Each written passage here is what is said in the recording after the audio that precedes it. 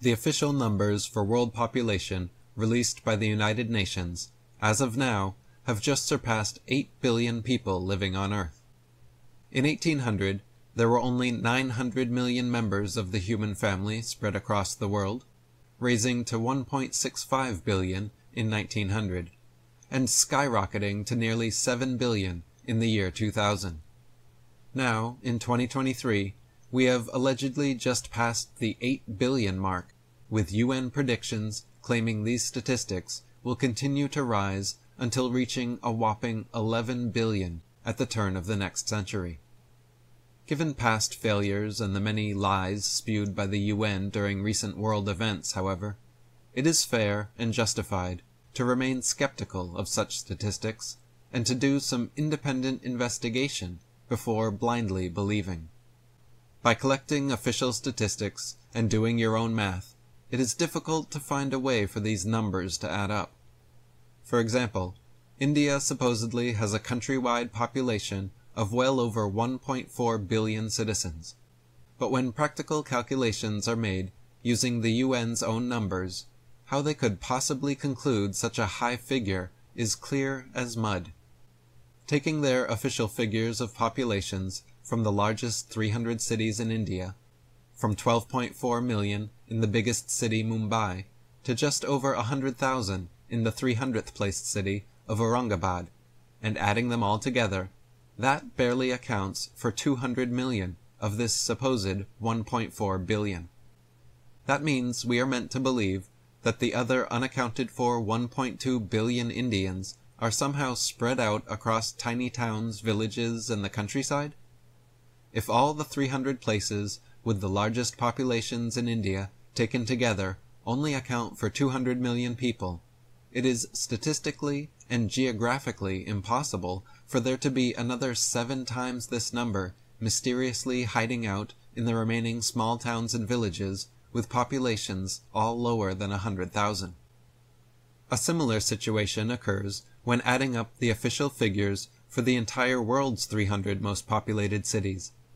Taking the UN's own official statistics, from 24.1 million in the world's largest city of Shanghai, China, to only 361,000 people in the 300th largest city of Beirut, Lebanon, the combined figures only come out to approximately 1 billion people. Even after adding all the statistics calculated for surrounding metropolitan and suburban housing areas around each city, the total only amounts to around 1.5 billion. Where are these other alleged 6.5 billion people hiding? If the world's largest urban and suburban populations combined only total 1.5 billion, are we honestly meant to believe there are quadruple this number living in rural areas? Being generous, independent analysts have estimated at most another billion people could possibly be spread out across the world's rural countrysides, still putting the actual number well below 3 billion. The likely reason for these exaggerated statistics is that governments are incentivized to lie about population figures in order to collect more money for social programs. Then, by raising population figures to shocking levels, fear is created in the minds of the masses, and they are even more easily able to control and sell us on expensive, enslaving solutions. This hoax has resulted in billions of dollars spent fighting the phantom of so-called overpopulation, and led to many inhumane population control programs.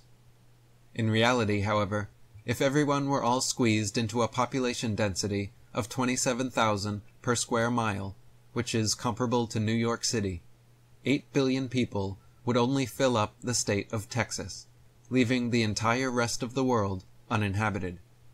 Thus, the idea that Earth is dangerously overpopulated and governments need to take drastic measures to combat the issue is another paper tiger attempting to scare us into submission. As Walter Williams wrote, the United Nations Population Fund has helped governments deny women the right to choose the number and spacing of their children.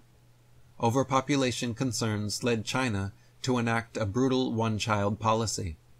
Forced sterilization is a method of population control in some countries. Nearly 250,000 Peruvian women were sterilized. Our government, through the UN Population Fund, is involved in population moderation programs around the world, including in India, Bangladesh, Pakistan, Nigeria, Mexico, Indonesia, Brazil, the Philippines, Thailand, Egypt, Turkey, Ethiopia, and Colombia. The greatest threat to mankind's prosperity is government, not population growth. For example, Zimbabwe was agriculturally rich, but with government interference was reduced to the brink of mass starvation. Any country faced with massive government interference can be brought to starvation. Blaming poverty on overpopulation not only lets governments off the hook, but also encourages the enactment of harmful, inhumane policies. Today's poverty has little to do with overpopulation.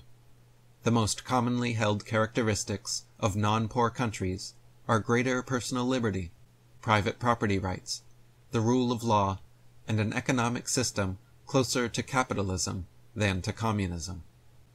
That is the recipe for prosperity.